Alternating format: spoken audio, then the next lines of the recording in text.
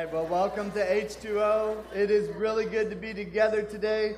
My name is Brian Wiles, one of the pastors here, if I haven't got a chance to meet you. And as we talked about at the beginning of this service, we are launching into a new series that we're calling Love Is. We're launching into that series at H2O Akron as well. I want to welcome you guys as you're joining us via video. And it's really good to be together as we're jumping into this series. You know, love is kind of in the air, right? It's the week of Valentine's Day. And I think that that's something that a lot of us think about. And we've been working through the book of 1 Corinthians, and it's kind of cool how it lines up that as we're coming into this week, we are heading into 1 Corinthians chapter 13.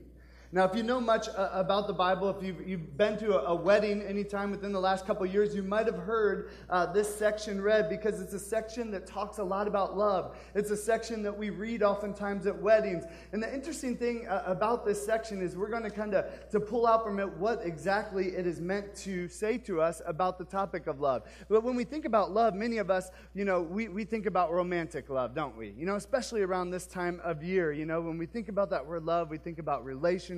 And, you know, we played that bumper video with all these different famous love stories. I was thinking about, you know, this week, and it was actually 14 years ago this week that I proposed to my wife, okay? Isn't that sweet? Yeah. And so, you know, I got to tell you the story, okay?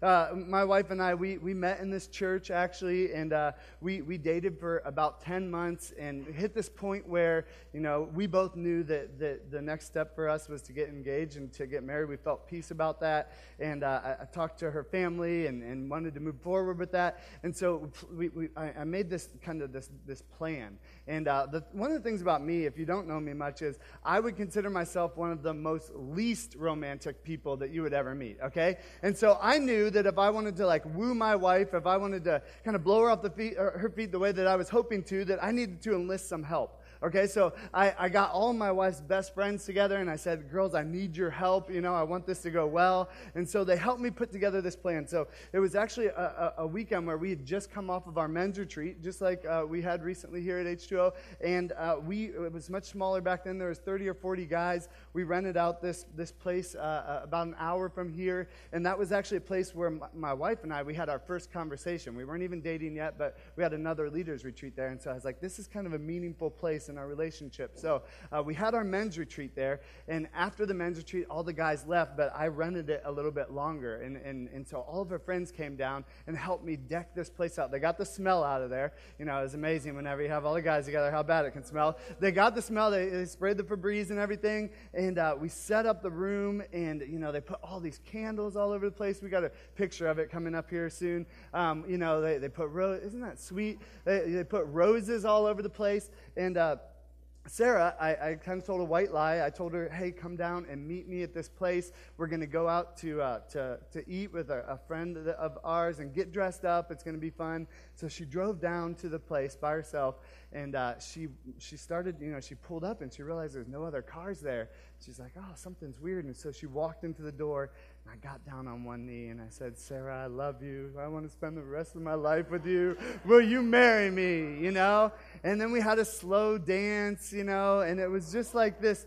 I did another thing that I've never done since, and I probably never will do. I never did before. Is I wrote her a song, and I sang the song on the guitar. It's kind of embarrassing, but it was probably horrible.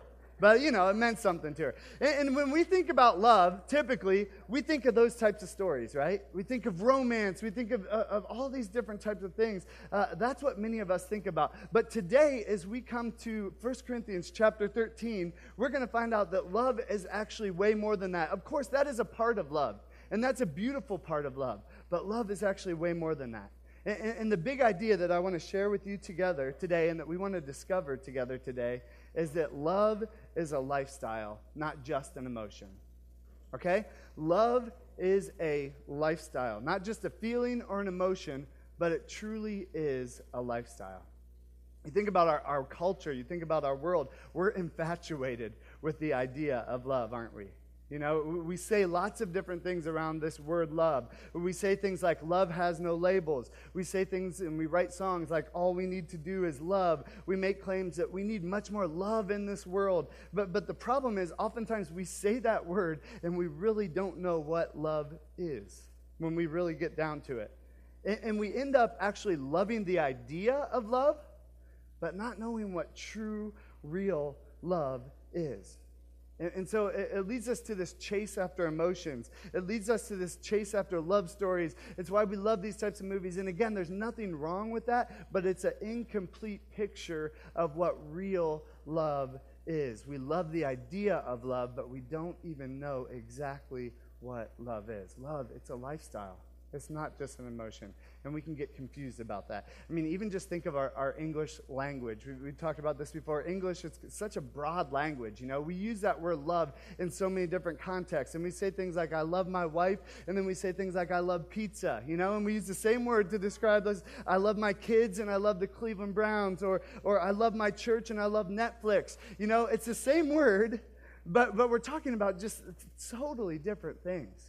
And the cool thing about the Bible is it's written in Greek, if you don't know that. And Greek is actually a much more precise language. And so we have one word, love, that describes many different things. Greek actually has 4 different words that describe more specifically what real love is and gives different instances of what love can look like. And so I want to give you these 4 different words, and we're going to focus in on one of these Greek words that were talked about most often in 1 Corinthians chapter 13 uses, all right? So the first Greek word for love is phileo. Phileo. And that's like this brotherly love. You know, that's where we get the word Philadelphia, phileo. It's the city of brotherly love. It's like friendship. It's companionship. It's support for one another. And that's, of course, a biblical thing. But that's the first word for the first word in Greek that we could translate as well as love. The second word in Greek is eros, and this is more of the romantic love. Even specifically, this is love that plays out in a sexual relationship oftentimes. And this can be a beautiful thing. This can be a really good thing that can be expressed in a marriage between a husband and a wife, a man and a woman, or this can play out in a sinful way, in sexual immorality. And so we have phileo, we have eros, and then we have storge. Storge is a word that denotes familia love, like the love that exists within a family, the love that exists between a parent and a child, the love that exists between a brother and a sister. That's the third word for love. And then the fourth word, which we're going to focus in on and talk about today, maybe you've heard it before, it's agape love. Agape love.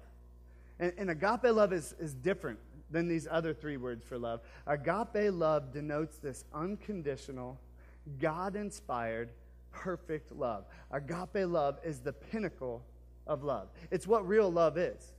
And so as a culture, when we're just seeking and we're loving the idea of love, sometimes we have these other words mixed in there, but what we're all really longing for deep down is this agape love that we are not capable of producing on our own. See, agape love is rooted in the gospel. Agape love is rooted in God. Agape love is rooted in the fact that God loves us so much and he set the example of what love is. And so in 1 John chapter 4, where we're told God is love, that word is God is agape.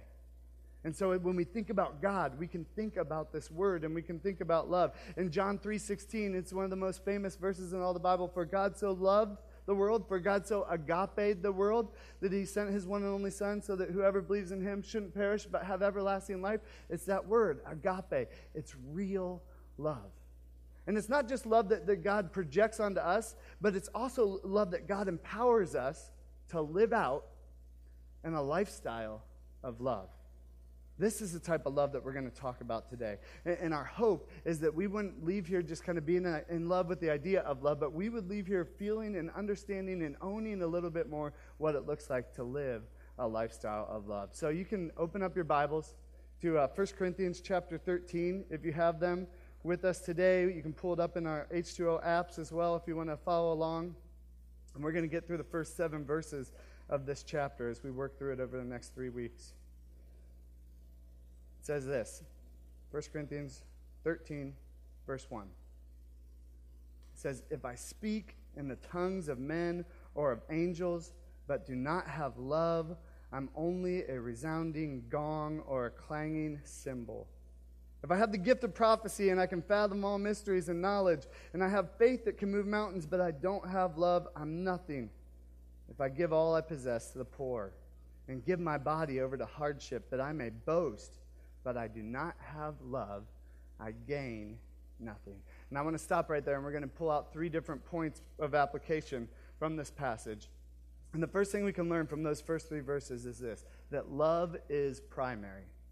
Okay, love is primary. See, all the Bible has to be read in context. 1 Corinthians 13 isn't just supposed to stand alone. It's written right after 1 Corinthians chapter 12, which we just got done talking about. 1 Corinthians chapter 12 is talking about all these amazing spiritual gifts that God gives to the church.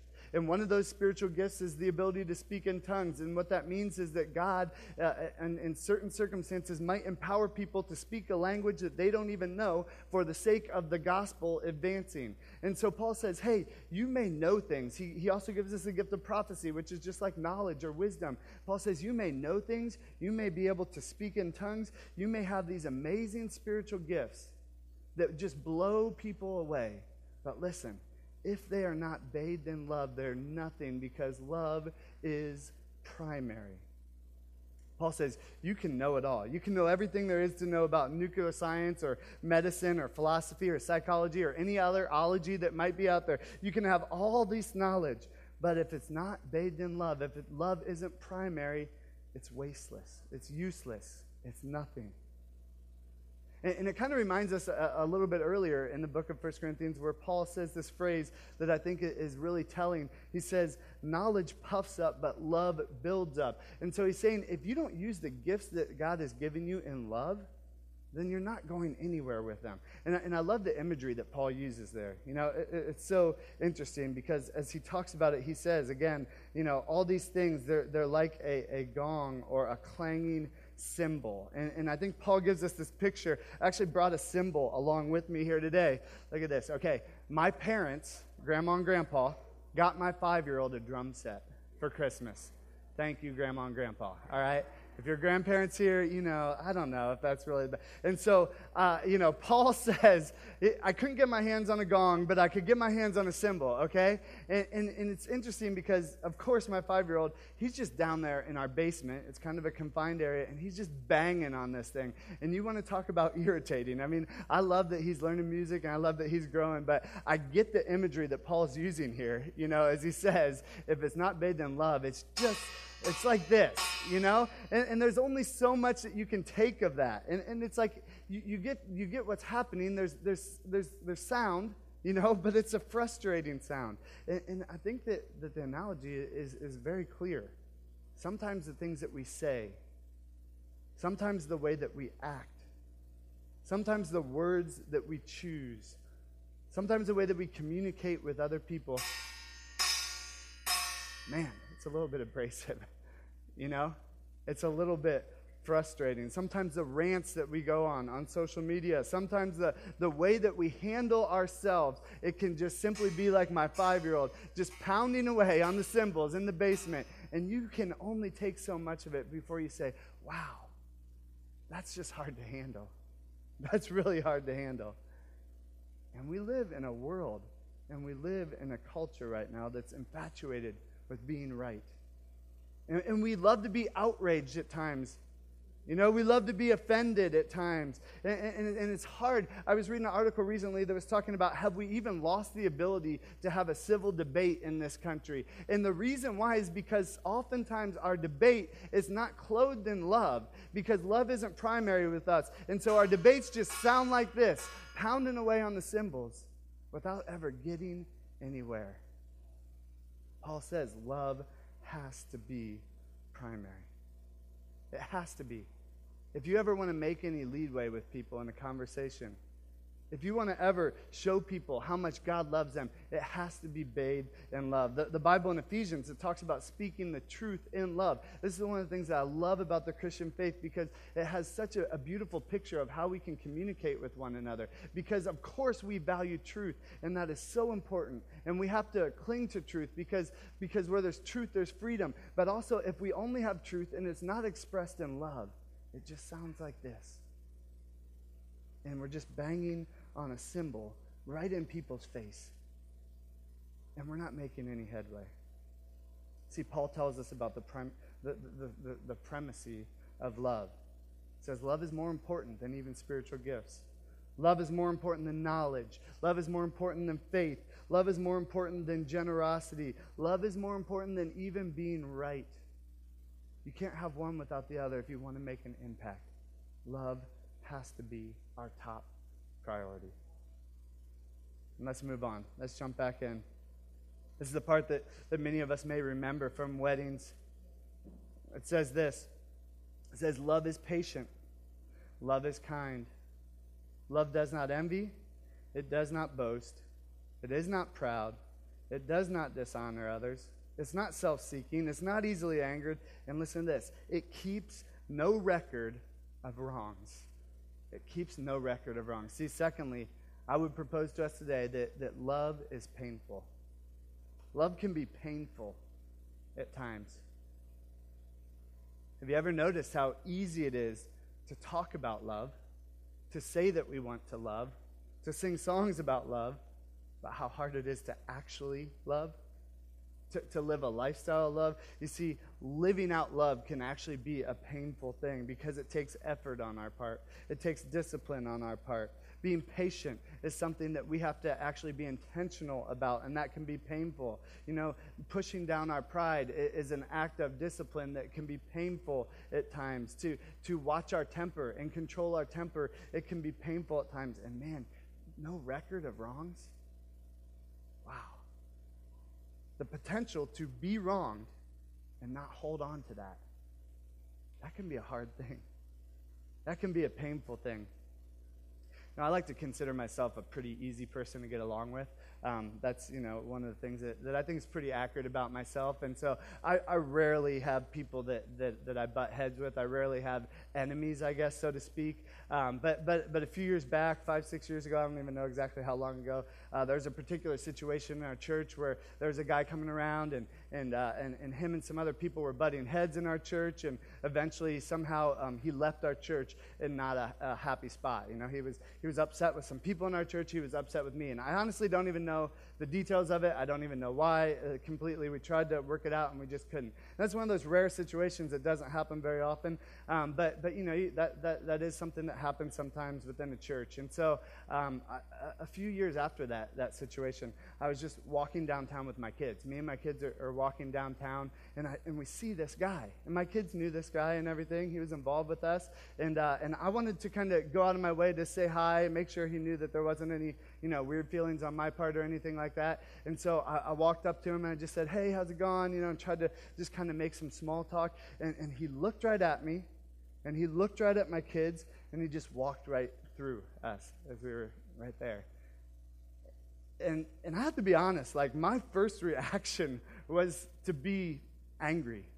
My first reaction was to be a little bit upset, and my kids, they were like, what just happened, because of course they didn't know about the situation. They're like, that was just really weird, they were just confused. And I was tempted to lie to them, I was tempted to say, oh, he probably didn't hear us, but they're smart, they know what's going on. So I'm like, I'm going to just disciple them because this is life, right? We have these situations. I said, honestly, I don't think he's very happy with us. I don't even know why.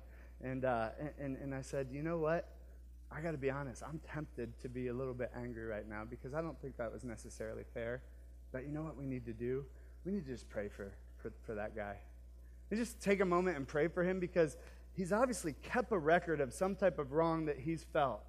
And it's led him so much to be at a place where he's bitter and can't even just say hi. And so we stopped in that moment and we just prayed for this guy.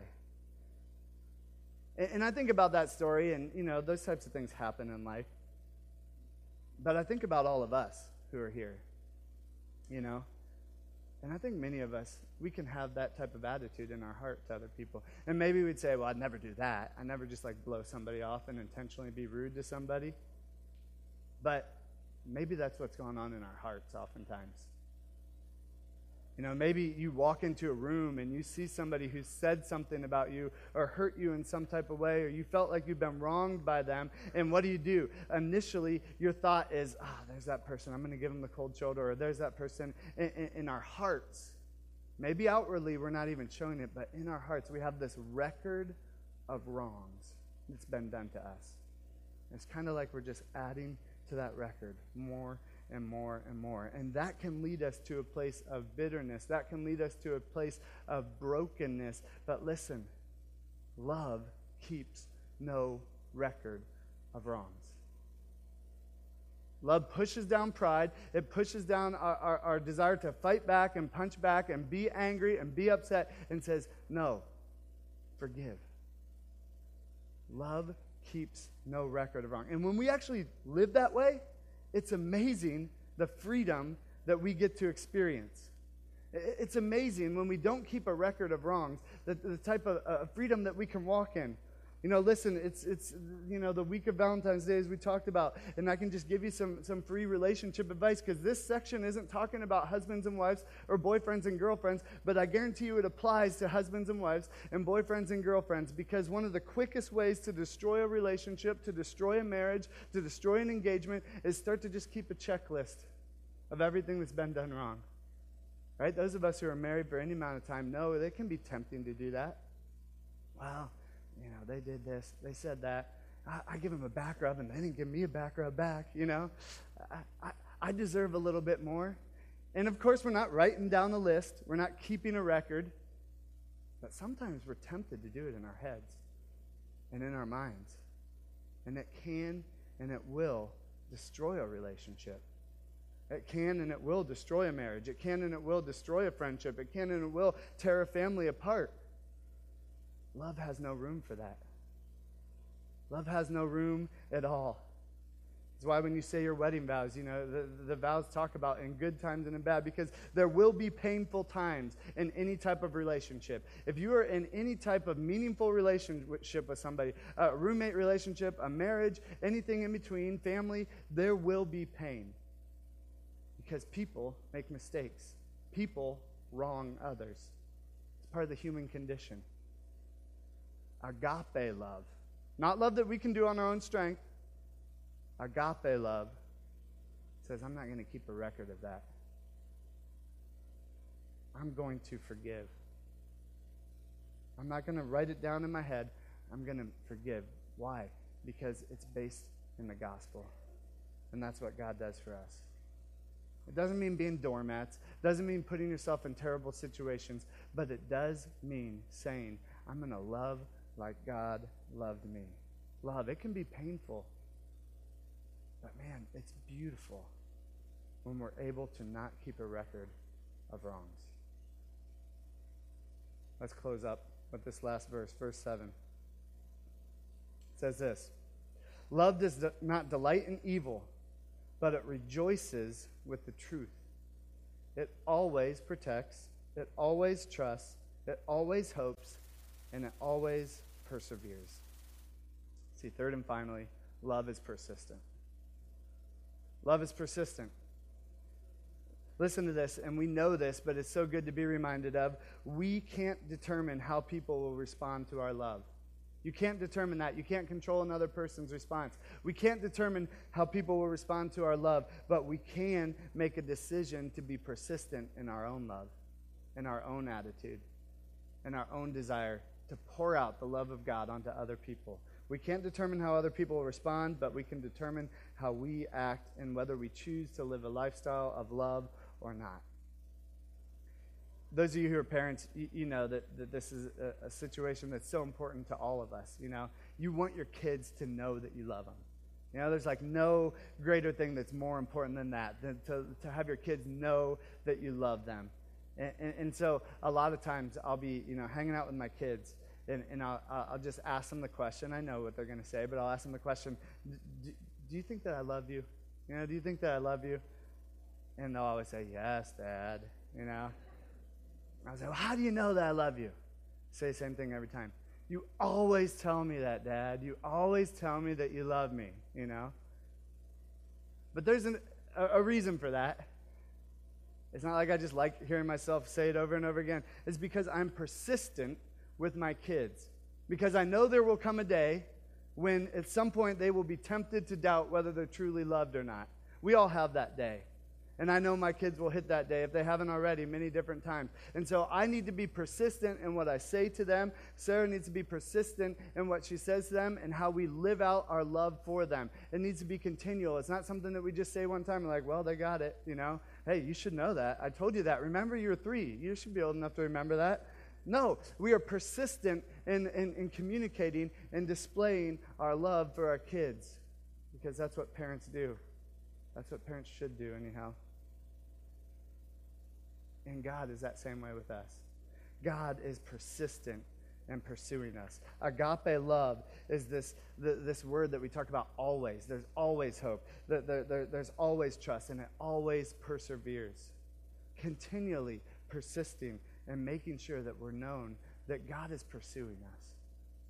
And if you're here today, I don't care where you are. I don't care where you've been. I don't know what you've been through. But I do know this. I know that God is pursuing you. I know that you're not here by accident. I know that God is working in your heart and in your life.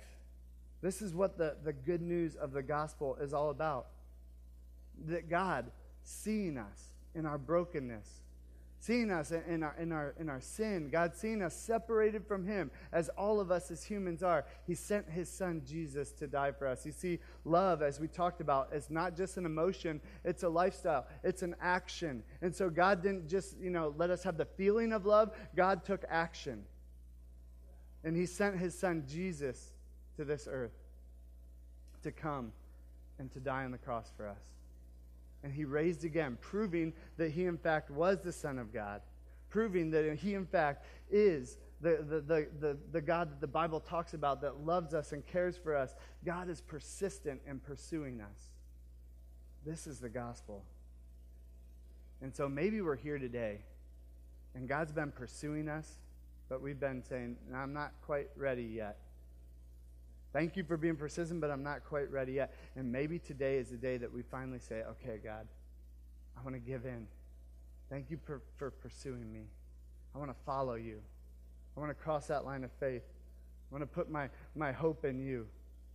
And maybe others of us, we're here and we've made that decision. And maybe today we've realized that we can actually be part of living out that agape love that God has displayed for us.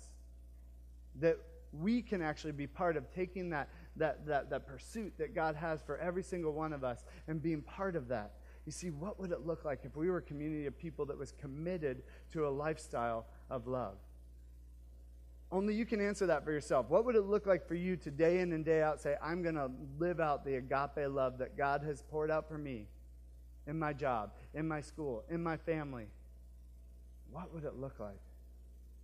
See, listen, we can be a church that's growing, that's adding people to the seats, and that's awesome. We can be a church that has amazing worship and we sing with passion, and that's awesome. We can be a church that sends out mission trips and takes the gospel and the love of Christ to other places, and that's awesome. We can be a church that plants churches and sends out other churches, and that's an amazing thing. But what does Paul say? You can do all those things, but if it's not accompanied, if it's not primarily driven by love, it's useless. And so my prayer for us is that we, our church, is known for our love. That you are a man or a woman that's known for your heart and your lifestyle of love. And that as we display that, it will be attractive to the people in our lives. And I want to say, I want to be around people who are living out that God-centered love that they can't do on their own, but must come from God. And so that's my prayer, that we would be a church that's known by our love, that love would be a lifestyle, not just an emotion or a feeling, and that would lead us to action in the way that we live. So let's pray, and then let's worship God and